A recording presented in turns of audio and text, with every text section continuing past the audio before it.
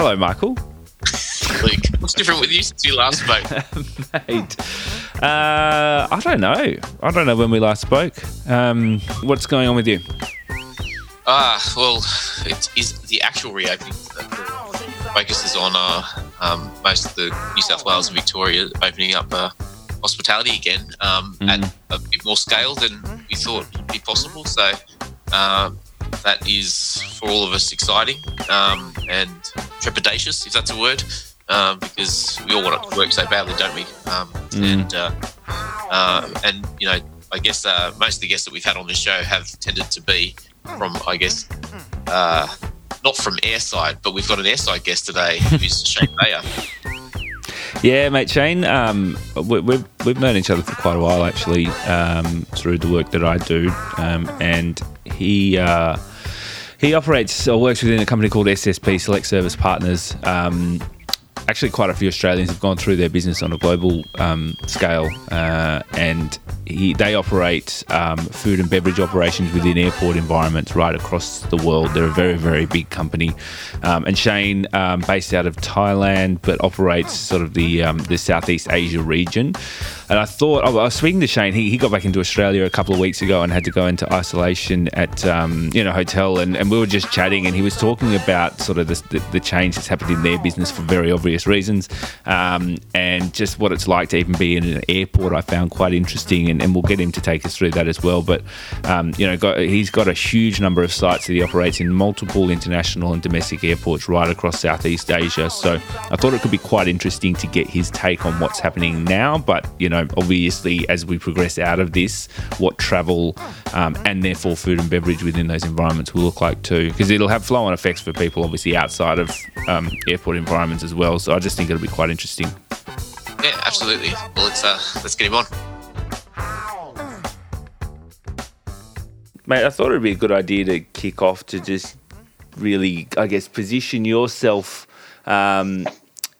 where you are right now, where what your role is, I guess, in your company as well, and what sort of scale that looks over, because it's fairly prolific, and we will have obviously introduced you in the lead into this conversation, but thought the scale, you're quite different to any guest that we've had on in terms of the geographical scale or region that you look after. Yeah, sure. Number of different brands, and then the prevalence of operations within airports, which is obviously a pretty interesting space at the moment, and the conversation you and I had a couple of weeks ago was really interesting. So yeah. I guess that's a really, really big question. But why don't you start with just explaining your current role, what you look after, and all the bits and pieces of a week in your life at the moment? Yeah, absolutely. Well, where do I start? First of all, thanks for the invite. It's a privilege to do these kind of things and at least share some of the daily, I suppose, the challenges that I face in my role, the market and so on. So it'd be good to kind of give some kind of clarity on what that looks like. But my role currently is the Managing Director for Southeast Asia for a company called SSP, which stands for Select Service Partners. And essentially we are a specialist in what we call travel and retail. So if you go to an airport and you order something from one of the restaurants there, good chance is that we're one of those restaurants. In Europe and the US, we mainly also do things like rail. We do motorways in, say, Germany. Essentially anywhere where there's mass kind of transit. We don't really delve into kind of the sporting stadium kind of things and the high street.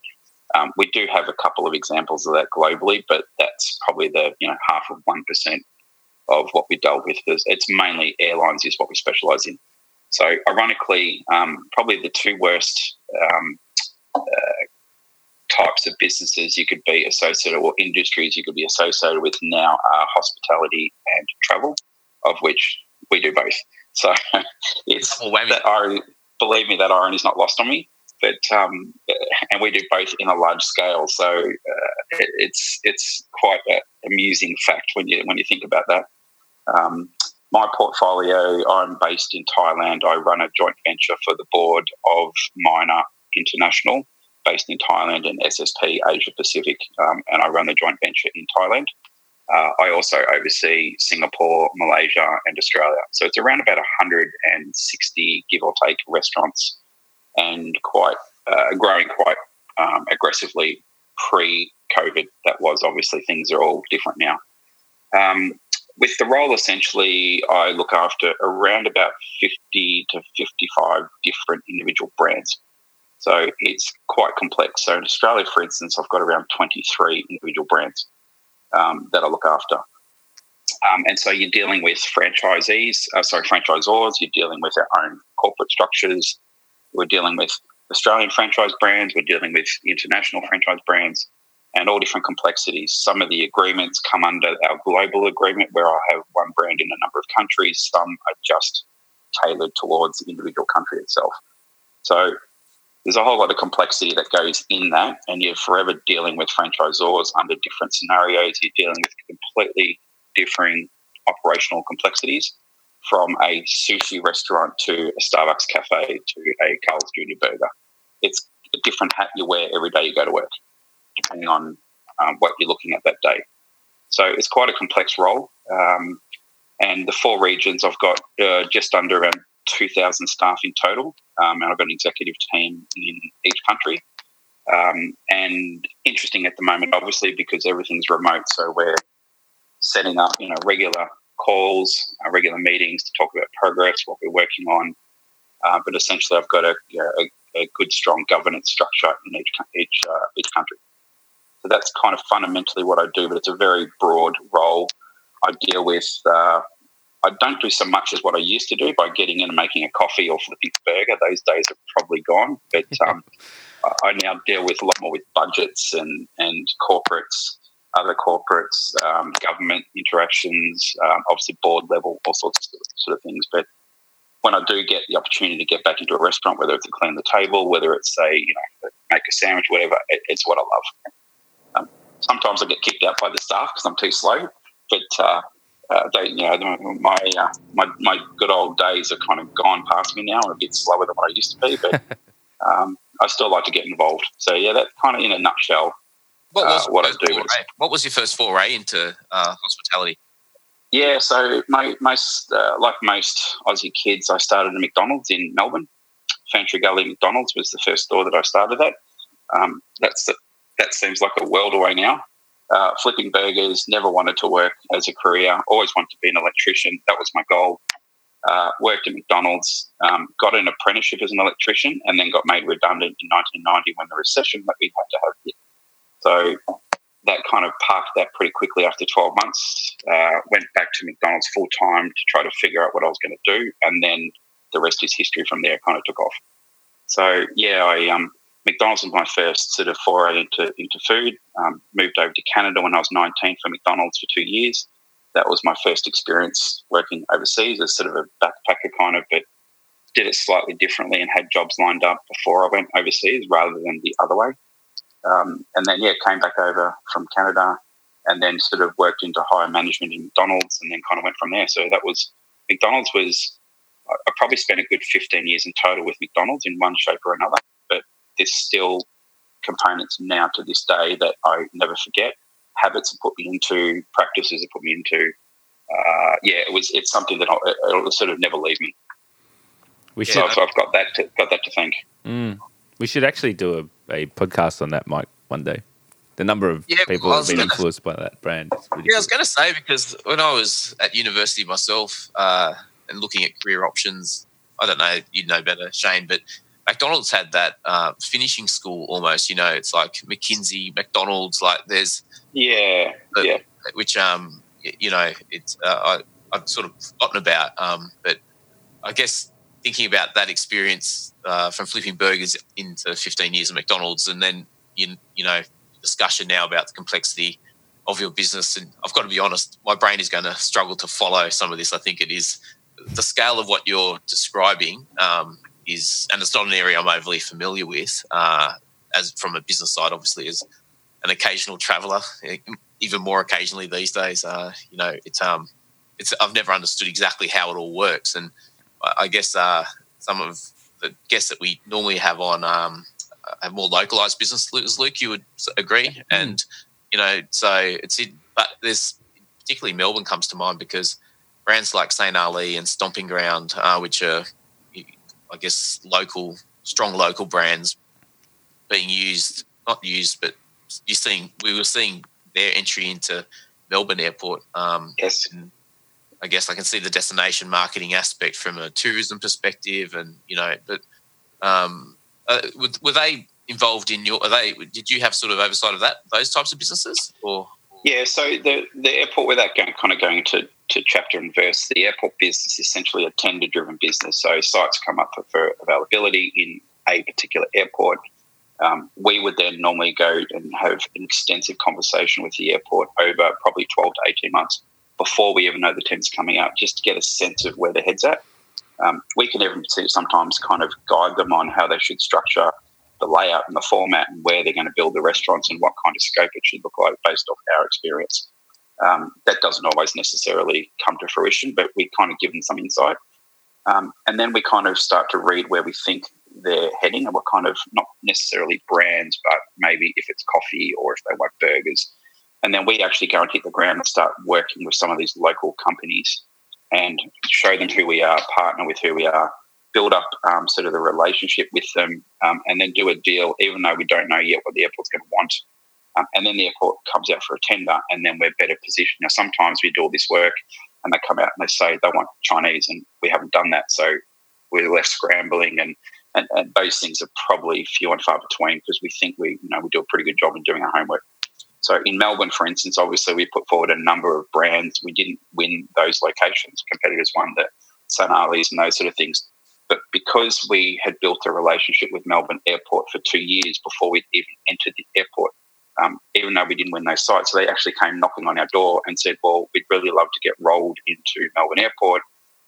We're Rolled's one of their largest franchise partners, so we have the relationships already. So we're able to do a deal, which has subsequently you've seen now we've got 2 Rolled stores in Melbourne. And that's kind of how we work. So sometimes it's luck, sometimes it's just, pounding the pavements, doing the hard work for 2 years with nothing in mind. And we do that a lot, and that's what we specialise in. And if that makes sense. Yeah, absolutely. Yeah.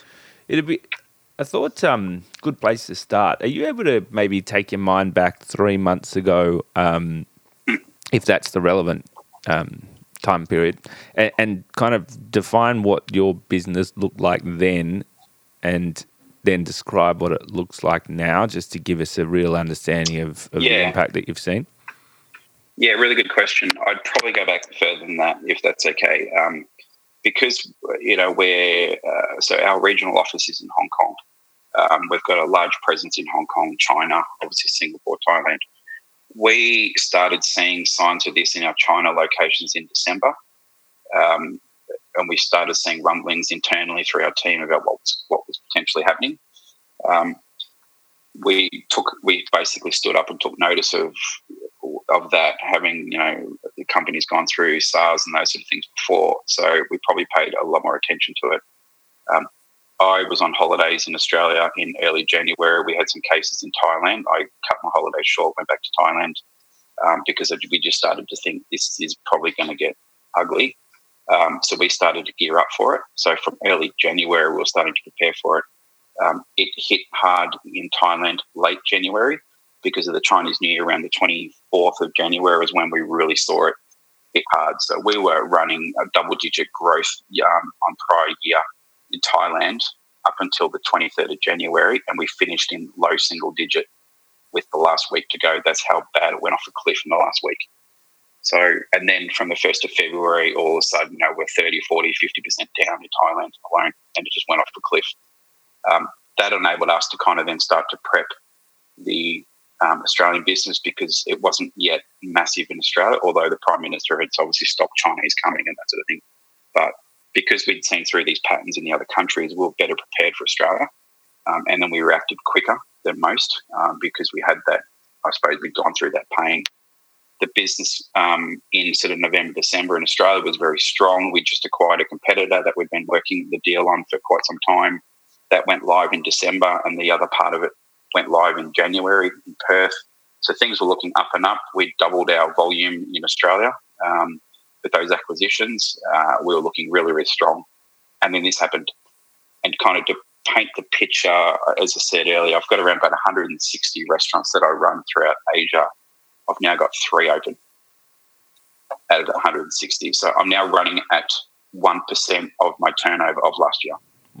I've dropped 99% of my business, which is, you think about those numbers and they're mind-blowing. And, we've been that way for quite some time, but it essentially went from 100% down to, 30% drop, 50% drop, 70% drop in the space of probably 4 to 5 weeks. It was quick. Mm. And we were holding off in Thailand for quite some time. I only shut all the rest of my stores in Thailand probably early April. Yeah, right. We still had some traffic. So, the magnitude was just phenomenal of this scale. And then globally, the numbers are pretty similar for us globally. It's starting to rebound now, and other countries are starting to open up some sites. But, the numbers have been phenomenal with the drop and how fast it's been. And it just has left people with no time to react. I got to ask, because I think a lot of people will be wondering, which are your 3 stores that are open still? Where are they? Not what you'd expect, actually. It's one's called Macanetta, which is a small cafe in Brisbane, in Melbourne Airport and Terminal 3 in Virgin. If you've ever been to Melbourne and you're walking down the steps, the big red teapot kind of, that's the one that's open. It's limited hours Monday to Friday. The other one is Hobart Airport. Again, the airside once you go through security, small cafe. And then similar brand Macanetta in Perth in Terminal 1, which is the Virgin Terminal. They're the only 3 I have open in all of in my stores in Asia. We've got some stores open in China that have stayed open during this time, Taiwan. But they're my 3, probably the smallest 3 stores that I have in my portfolio, and they're the ones that are still standing. So it's... and that's more of a sort of providing a service to the airport staff more than anything, to be honest. They're not it's not a profitable exercise. It's just more providing a service to the airport staff. And they're kind of the ones we chose to keep open. Come fly with me, let's fly away. If you can use some exotic booze, there's a bar in far Bombay. Come fly with me. And so, I guess, what has the reaction been like? So, I guess for context, both Luke and I in the Australian hospitality scene have, obviously seen it's not been as bad as that, but sort of revenue declines of 95%, and now it's on the cusp of reopening. So people have kind of tried to bridge the gap from closure through to reopening, and there's a moratorium on bankruptcy and these sorts of things, and government assistance to get businesses through. But even then, there'll be a rate of insolvency. But how does that translate to your business? Because from the discussion here, which is the time it will take us to get back on a plane en masse is going to be some time away, at least internationally. So can you talk us through that? Yeah, Mike, it's a really good question. There's how do I answer this? There's a number of different conclusions we're quickly coming to, and it's based off government interactions. So if I pick Australia, as we all no doubt know, there's JobKeeper, there's JobSeeker, there's a number. It doesn't necessarily tick all the boxes and cover everyone, but with what I've seen, I actually think it's a very good assistance to employees and employees like myself. It's made a significant difference to decide to keep those people on the books, completely transfer across the payment. We've even decided to go one step further, and we're actually paying most of the staff, we're paying 50%. So we're giving them JobKeeper, but we're also topping up their salary as well as sort of a loyalty thing. And it's something we're really big on is from a corporate responsibility point of view is to do the right thing by the employees. I'd absolutely love to pay them 100%, but nobody's in that position. But we kind of came to a number where we thought 50%. And for that, we generally ask them to work 1 day a week, 2 days a week at the most. And the staff have been generally receptive to that and really happy with that. The response, I think what we're seeing in Australia is, and a lot of hospitality workers, companies will talk about this, we're in this dormant window for the next 3 months and everybody's kind of drifting along, and the date everyone's really working towards is what happens from the 1st of October. I think that's what everyone's working towards. And that's why I made the decision to open up some of the restaurants now, because with reduced rents that we've negotiated with the airports, and the airports, the majority of the airports have been very cooperative, see the long-term partnership aspect and really want to work with us, particularly Melbourne Airport. They've been phenomenal in working with us and having that true vision. And that's enabled me to make the decision to open sooner. What makes me nervous, though, is nobody's really discussed rents with airports, for instance, from post-September. Nobody knows what's going to happen once JobKeeper goes. The demands of travel are going to change significantly, be it medical reasons, and also financial companies are doing it harder. They'll reevaluate their travel needs. If this is sort of any proof, people now can communicate very differently to what they used to 6 months ago. The old way of jumping on a plane, going to Sydney for a meeting, probably companies will rethink that. That's going to affect companies like me that rely on that corporate traveller to go past my restaurant to buy a croissant, to buy a coffee. So that's going to change. Now, eventually, our prediction will be people are creatures of habit, and whether it's 1, 2, 3 years, people will go back to the way they were. But for the next 12 to 18 months, the next 3 months in Australia, it'll be wait and see. In Thailand, for instance, we don't have the same government assistance. So if I open tomorrow, I pay the staff 100% of the wage. Now, granted, the rates are much cheaper than Australia, but I have that risk. Singapore is, again, the government's been also very good and very generous in providing a subsidy, but that will come a day where that will stop. So the next 3 months, there's a lot of this wait and see, not sure what's going to happen. Nobody wants to commit to agreements, to renegotiating rents now. Everyone's just in this kind of a state of flux. It's just a limbo for up until September, and we're all feeling that, if that makes sense, particularly in the airport space. It's a bit of a strange time yet. The Prime Minister even spoke about hibernation, but hibernation implies you're kind of getting fat, ready to go once you come out of hibernation. But everyone now is sitting here going, well, what's going to happen? We don't quite know that yet, and nobody really wants to do any kind of deals yet or renegotiate leases because nobody knows what the future's going to look like. Yeah, it's more a zombie-like effect at the moment, isn't it? Yeah, that's probably a good example. That's everyone's just drifting along, waiting for somebody to make a decision on something. I mean, I don't know if this is interesting, but to you or not, but the last 24, 48 hours, we've been. So I chair an industry body called the Nighttime Industries Association, which I bore listeners with all the time in hopes of building continuing alignment, basically. But it's relevant to this because we've got reopening happening in different states currently. So from 1 June, Victoria, New South Wales has already opened, but its numbers are going to go up, so forth. And we've been working on reopening guidelines for businesses that are what we're calling principles driven. So they're not prescriptive.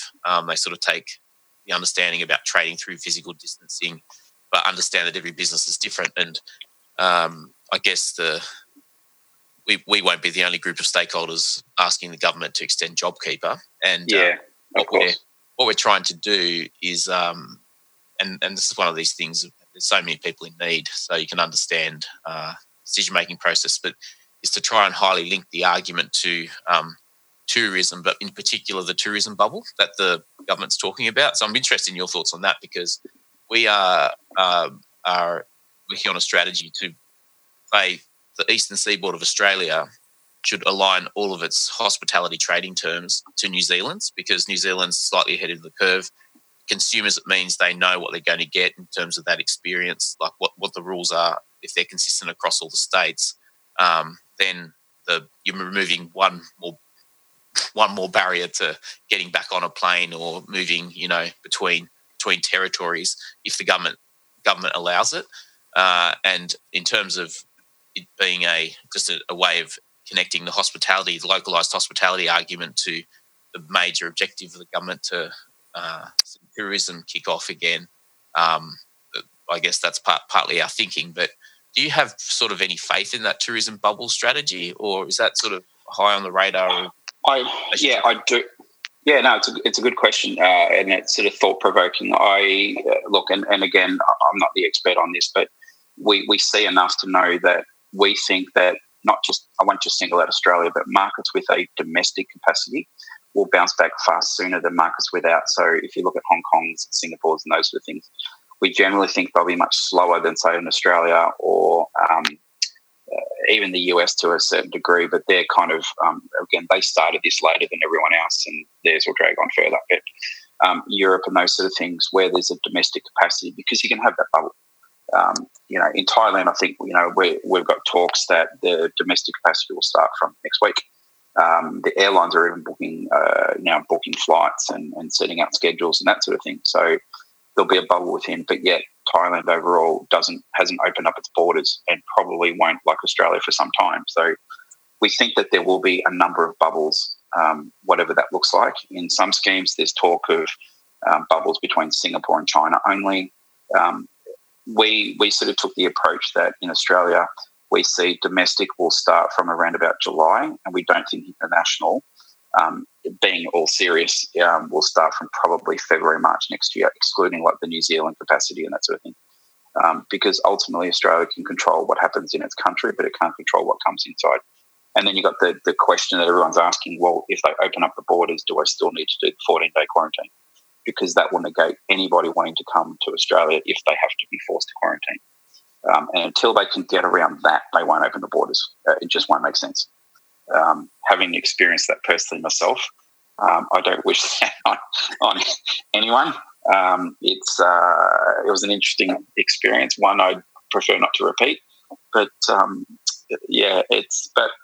live in a lucky country, and we're fortunate the government will actually pay for that.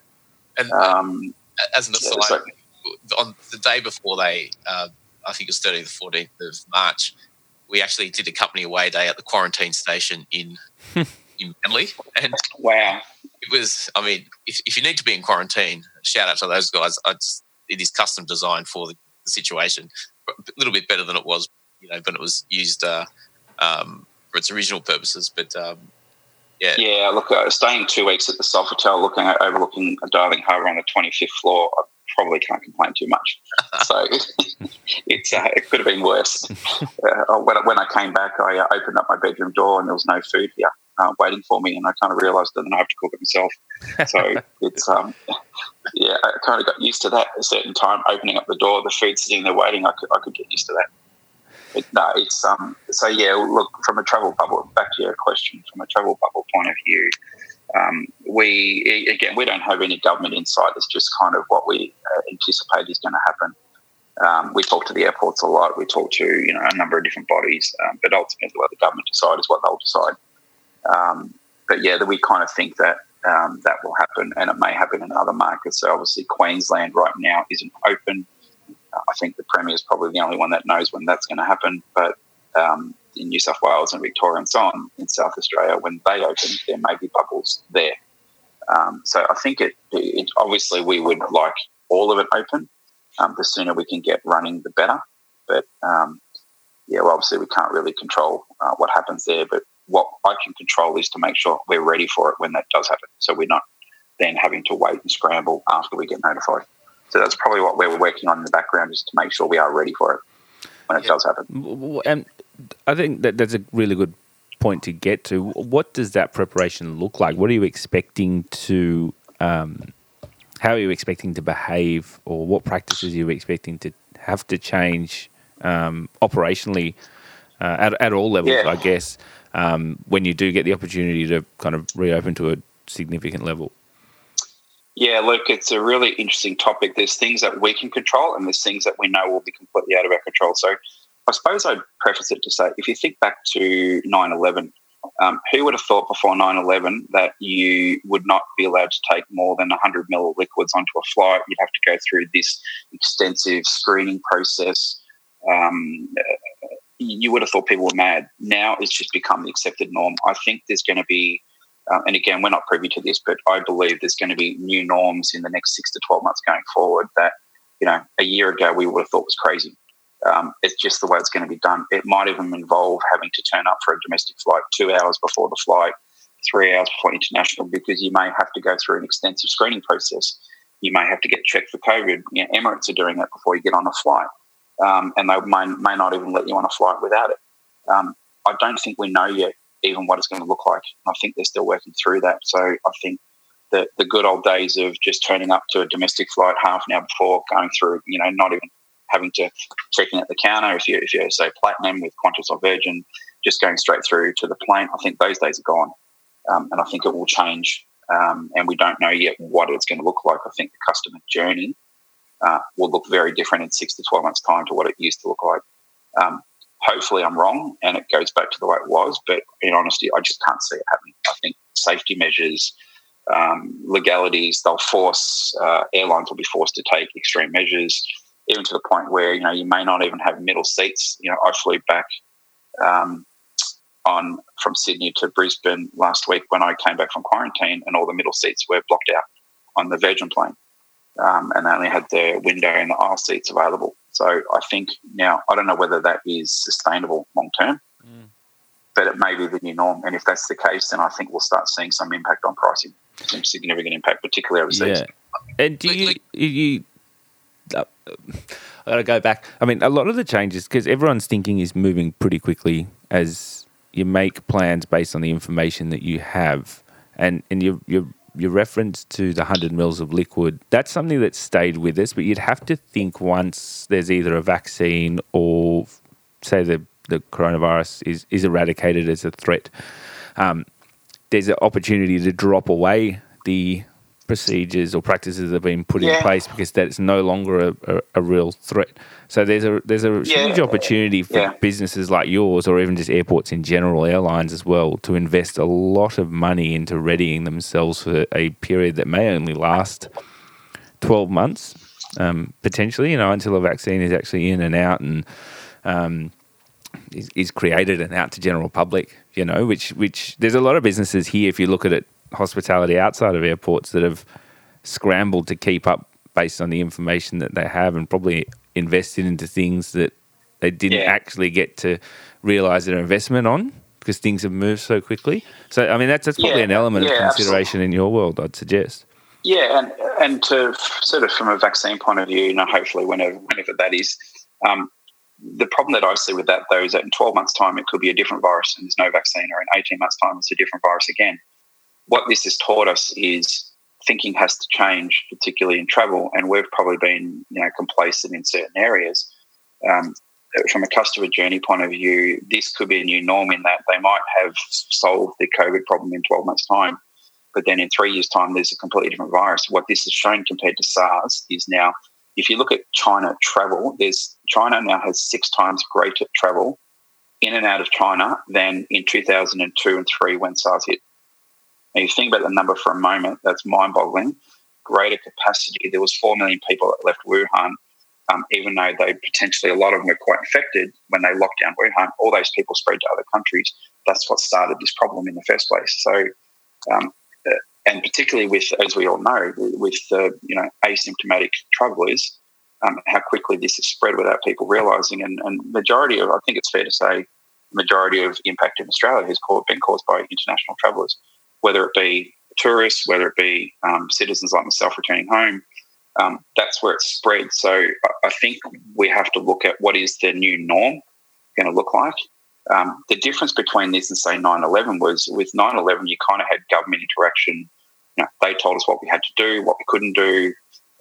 With this, everybody's trying to figure it out because no one knows. With terrorism, we kind of pretty quickly figured out with 9/11 what happened. With this, no one really knows. No one, everyone's still learning about it.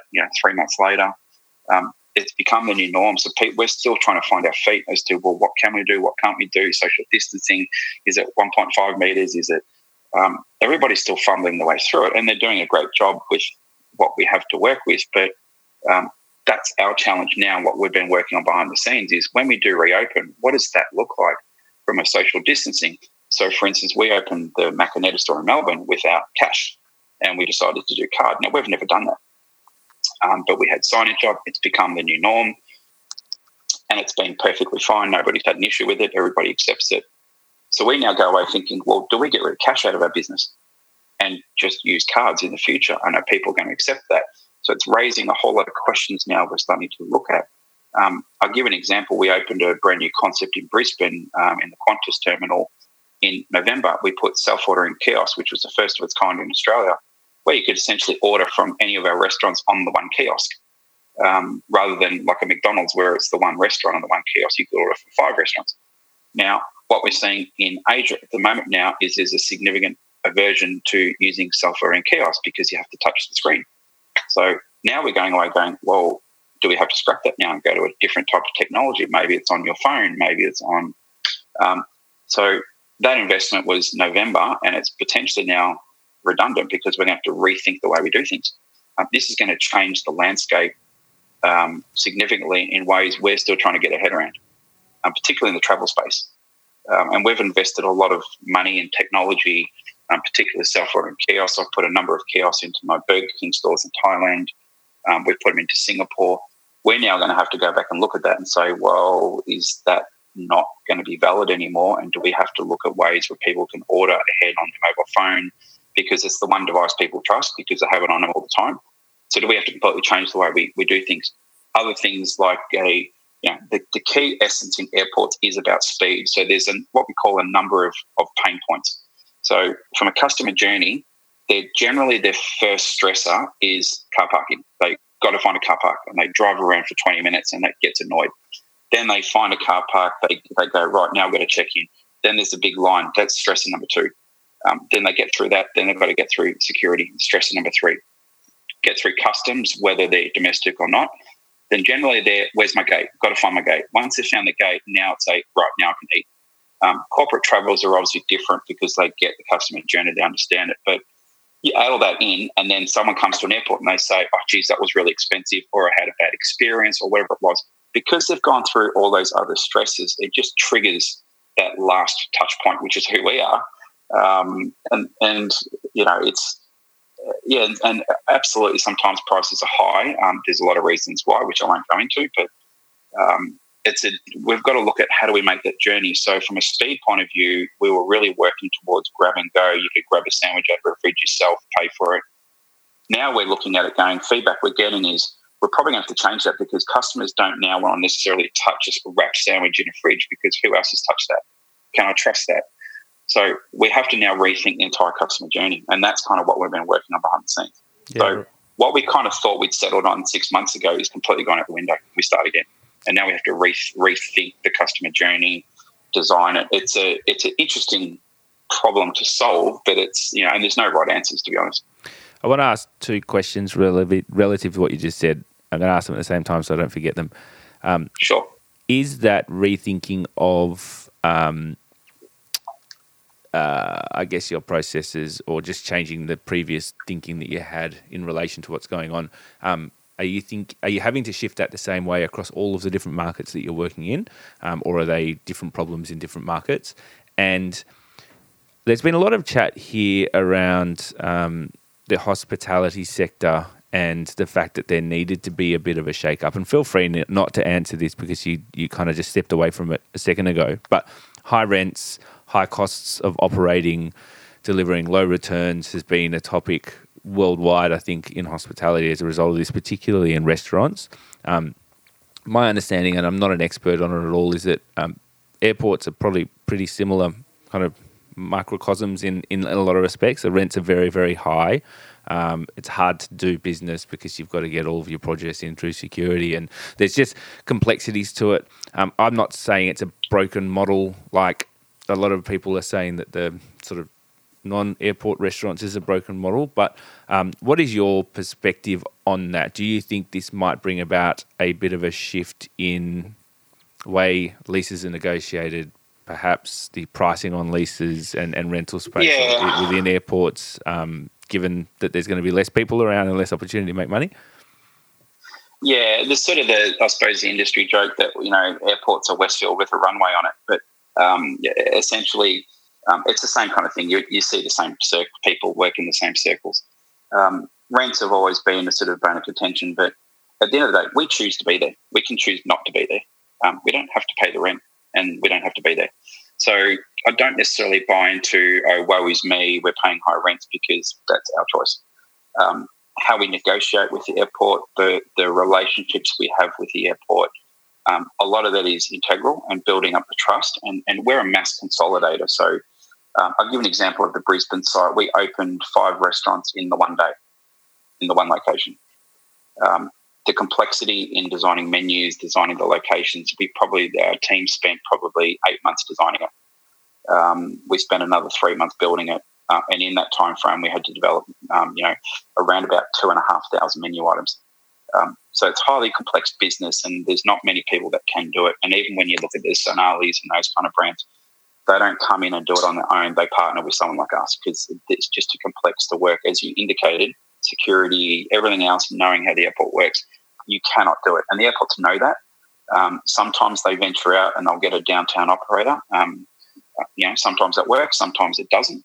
More than likely it doesn't, which is why they work with companies like us. And even from companies like us, purely from a covenants point of view, we have the capacity to pay the rents if things go bad and that sort of thing. So there's a bit of give and take there. And there's sometimes, you always, I suppose a good deal is when both sides walk away thinking they didn't get the best out of it. But it's always a case of there's some give and take that needs to be had. And ultimately, if we didn't make money, we wouldn't be here. Now, there's some contracts we lose money on. There's some we make good money on. It's how we operate it. It's a razor-thin sort of margins because rents are high. Obviously, in Australia, labour's high, as everybody knows. And you take all that into account, we're generally paying a considerable percentage higher in rent than we would elsewhere.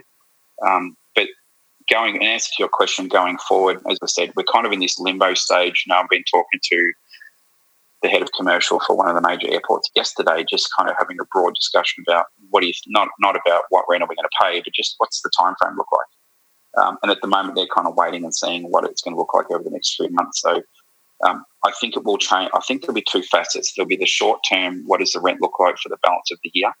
And then there'll be come Jan 1, what does it look like on any remaining contracts we have? Do we have to renegotiate it from scratch? Do we go to a nominated percentage? They're the things we're going to have to work through. And that's not just in Australia, that's global. We're having the same conversation in Thailand. I'm about to have the same conversation in Singapore because from the 1st of June, they're reopening. So they want to talk to us about, when you're going to look at opening your stores again. And we're saying, well, what does passenger numbers look like?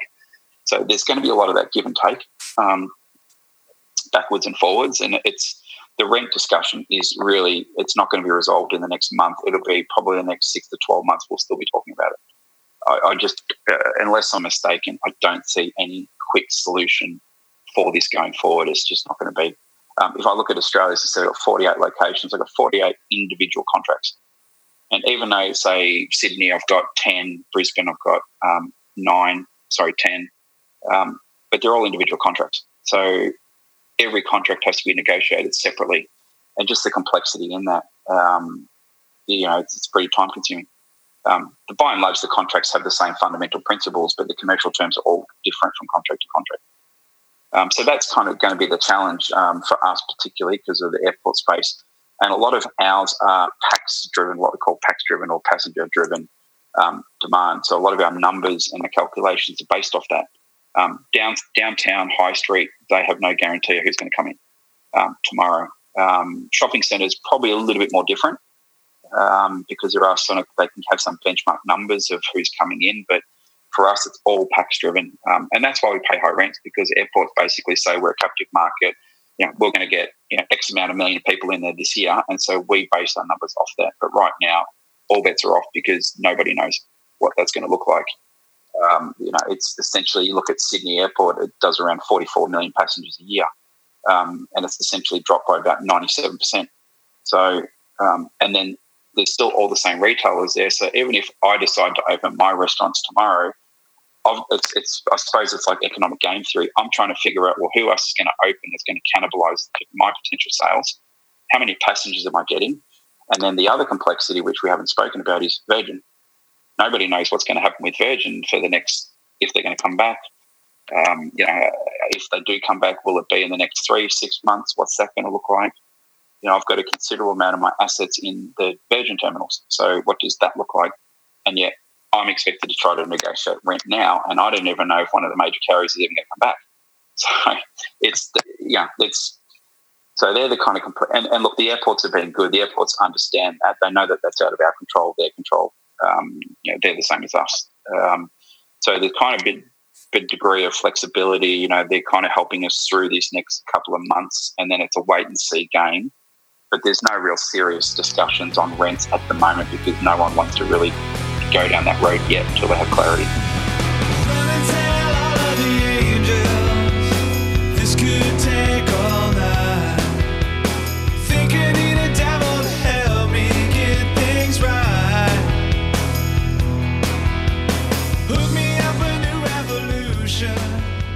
So it's kind of hopefully it answers your question, but it's a bit of a complex, topic and subject at the moment because there's just so many moving parts. I've got one question which is related and may sound ignorant, but do you look at? I'm thinking about the railway stations of Europe and more so than Australia. But do you look at that market and for insights, is it comparable at all? And because I guess at some level there's a couple of less barriers going through those stress points that you were talking about for a airport customer journey. And I'm not across what rail travel's doing in Europe, but is there any learnings coming out of that? Yeah, and if you look at the UK, the rail market's slightly different because the UK geographically is obviously nowhere near the size of Australia. So to go by rail is a lot more common there in regional and those sort of towns. But then you look at places like Euston Station in the UK, in London, and those sort of ones. Those stations will do double the amount of traffic that a major airport in Australia will do, and that's one railway station. So the sheer volume, and from a social distancing point of view, there are things they're going to have to get their heads around. How does that work now? How do restaurants work around that? We see that domestic rail will be a lot more common in the UK, for instance, first before anything else, because it's domestic rail, and obviously people can get a train somewhere, but they don't necessarily need to get on a plane somewhere. So we see that will be potentially bouncing back. Now, there's no rhyme or reason why that will or that won't. It's just what we think will happen based off our internal logic. Time will tell whether that's right or wrong. The same as we think domestic travel will bounce back in Australia before other markets in Asia, so to speak, with the exception of maybe Thailand, simply because Australia is such a wide, geographical market. People do travel a lot more from city to city, and it's a lot more common. You look at the Melbourne-Sydney route, I think it's the third or the fourth busiest route globally. So there's obviously a need there. The question will be what's going to fuel that need over the next 6 to 12 months with business interests, with people not having money. I think there'll be, and you touched on it earlier, I think there'll be a greater demand for tourism in Australia now because people simply won't be able to go overseas. And financially, they won't be able to afford to go overseas, so they'll start looking, whether it be a road trip on the weekend, ravaged bushfire towns, to getting on a plane and flying to Queensland instead of flying to Bali. I think there'll be a lot more of that, obviously, once the borders open, which is good. I think that'll be a significant win for the Australian tourism industry, and probably at a time we really need it, desperately need it. I think we'll see more of that than we will see international travel. Yeah, I agree with that. And hopefully the governments can kind of work cooperatively together to get around. I hope so. It's going to be an interesting sort of 3 to 6 months, that's for sure. I think there'll be mistakes, there'll be learnings, there'll be we expect the W effect in this virus. So we've seen it in Singapore. We were gearing up to open, and then the second wave hit, and that's basically what we call the W effect, so it goes up and down. And so then everyone went back into the shell again. I'm kind of expecting that to happen in Australia. Hopefully it won't.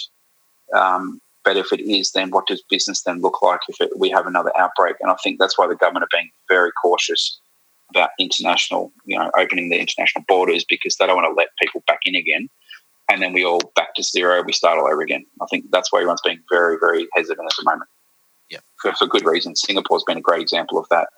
Yeah. A country everybody thought had it under control, and then the second wave hit. And a lot of that was the labour workers and the labour camps and that sort of thing as to why it happened, but it still happened. We don't have that problem clearly in Australia, but I think the geography in our instance actually helps us. Yeah, I think it'd be catastrophic for us if we were to have a second wave. I think particularly with hospitality and leisure as a focus for businesses, who don't operate at a significant scale to remobilise and then have to hibernate, for lack of a better term. It'd just be horrendous. Yeah, although they keep talking about this hibernation, but I'm wondering when it happens because, as I said earlier, I've been busier now than I was ever before, so I'm not quite sure when this hibernation is about to start. I hope it starts soon. But yeah. Gonna take it for a ride on a PJ frame. Gonna take it for a ride on a PJ frame. I'm going to ask one really quick question and then we'll just get on to the final two. Well, how weird is it being in an airport at the moment? You came back a couple of weeks ago from international, which I can imagine, like I'm used to being in an airport once a week on average, I guess. And obviously used to what an airport normally looks like. But what you described to me the other day coming through international was pretty phenomenal. Yeah, no, it probably won't work for this podcast, but I'll actually send you a link. I did a couple of videos. I got the teams to do a video for Singapore, for Australia, and for Thailand. And this was probably about a month ago. And then I did a video on my journey back to Australia recently before and even during quarantine. It's eerie. Like in Thailand, for instance, all of the restaurants and all the retail offers on the airside once you go through security are completely stripped out. So you're talking Cartier, Louis Vuitton, they are completely empty. Like the shelving's on the wall, that's it. Everything else is being gutted. They've literally got a saran wrap on the front of the store blocking it off and some chairs to block it off. Everything is gutted. It is quite surreal to have to experience it. I've never seen anything like it.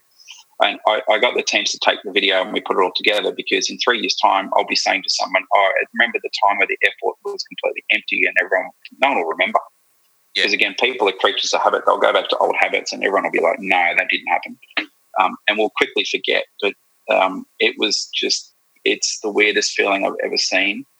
I'm normally, and that's why I love my job, being in the excitement of the hustle and the bustle of being at an airport, seeing people's faces when they're going on holidays and the excitement, and it's completely empty. And with the exception of a couple of airport workers, it's I don't know how to describe it.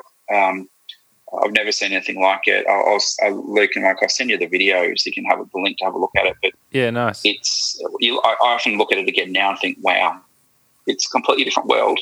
And it's the calm before the storm because it will get back. And I think that's probably one of the key points I want to make. It will get back.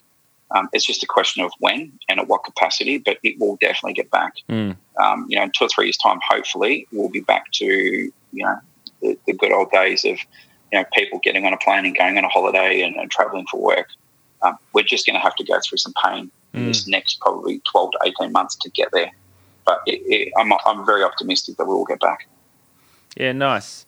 We'll definitely send through that video, and we'll put it in the show notes with the post when we put it out. Mike, do you want to do the? Yeah, I think we should take a riff on the last two questions though. So rather than favourite venue necessarily, what about favourite destination for someone in your line of work? Ooh, you would. Good question. I have to say that the probably a strange one, but I've travelled extensively around the world. I've been to 68 countries. I've worked in the Middle East. I've worked in places like Iraq and Afghanistan. I've been to some really surreal destinations. Probably the best place I've been to, probably more of a somber note, is Villa Bretonneux, which is a small town in France. And it's about an hour and a half north of Paris. And I was there a couple of years ago where I literally just got a car and I drove to Normandy, a lot of the historical sites. And Villers-Bretonneux in the First World War was a little town that the Australian Defence Force basically saved in the Brits. The Victorian government then helped to rebuild this town into school. And there's a small school there now that has got Never Forget Australia in the middle of the quadrangle to this day. And they sing the Australian national anthem and then the French anthem. And there's street signs named after Victorian towns. They're just very, very grateful. And it was just one of those towns that I'd heard about a long time ago. You could drive through it and blink and miss it. And I spent the night in this town and just they're still to this day grateful for Australia's support in helping the town. And the Australian government built this significant war memorial just outside of town. But yeah, it's about 90 minutes north of Paris. So if you're ever in France, it's one of the places I'd highly recommend. Really off the beaten track a little bit, but yeah, it's quite different. So a lot of the places I suppose I've been to for work, I kind of take for granted.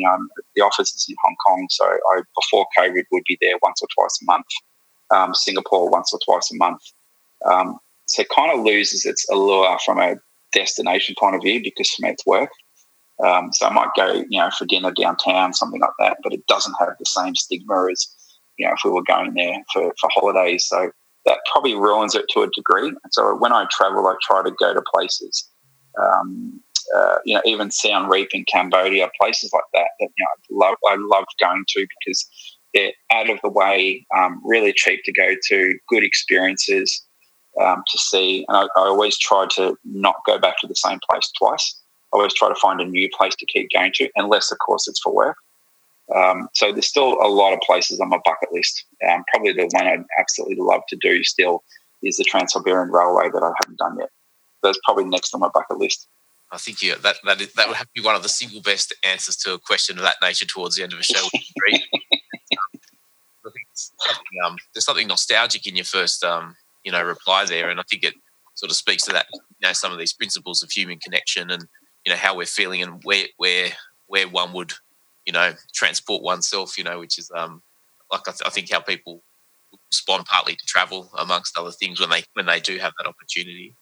And the other part of it, and it doesn't need to stay on the continent, so to speak, but the ISO drink of choice, 2 weeks in a hotel room overlooking Darling Harbour, just the waters, was it?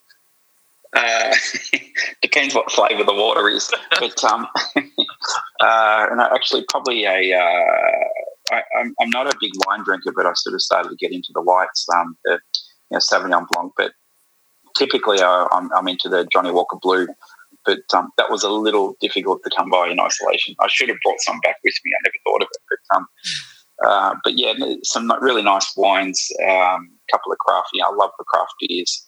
Sort of thing. So try not to get too much into it. But funnily enough, here's a tip if you're in isolation for the listeners is so I walked 5 kilometres a day in my hotel room while I was in isolation. And then every day I stepped it up 500 metres. So the last day I did 9.5 kilometres in the hotel room.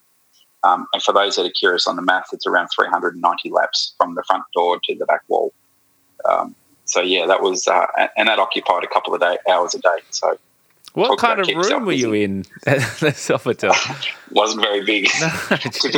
Typical hotel room. So it was from the front door to around the bed to the back wall is around 34 steps return. So, yeah, right. Yeah, it was. And I got photographic evidence. So it was. People thought I was insane, but it actually killed 2 hours a day, and it felt like I was doing something. You weren't allowed out of your room at all. So it was the only thing I could think of to keep myself occupied. Otherwise, I would have drunk for the 2 weeks.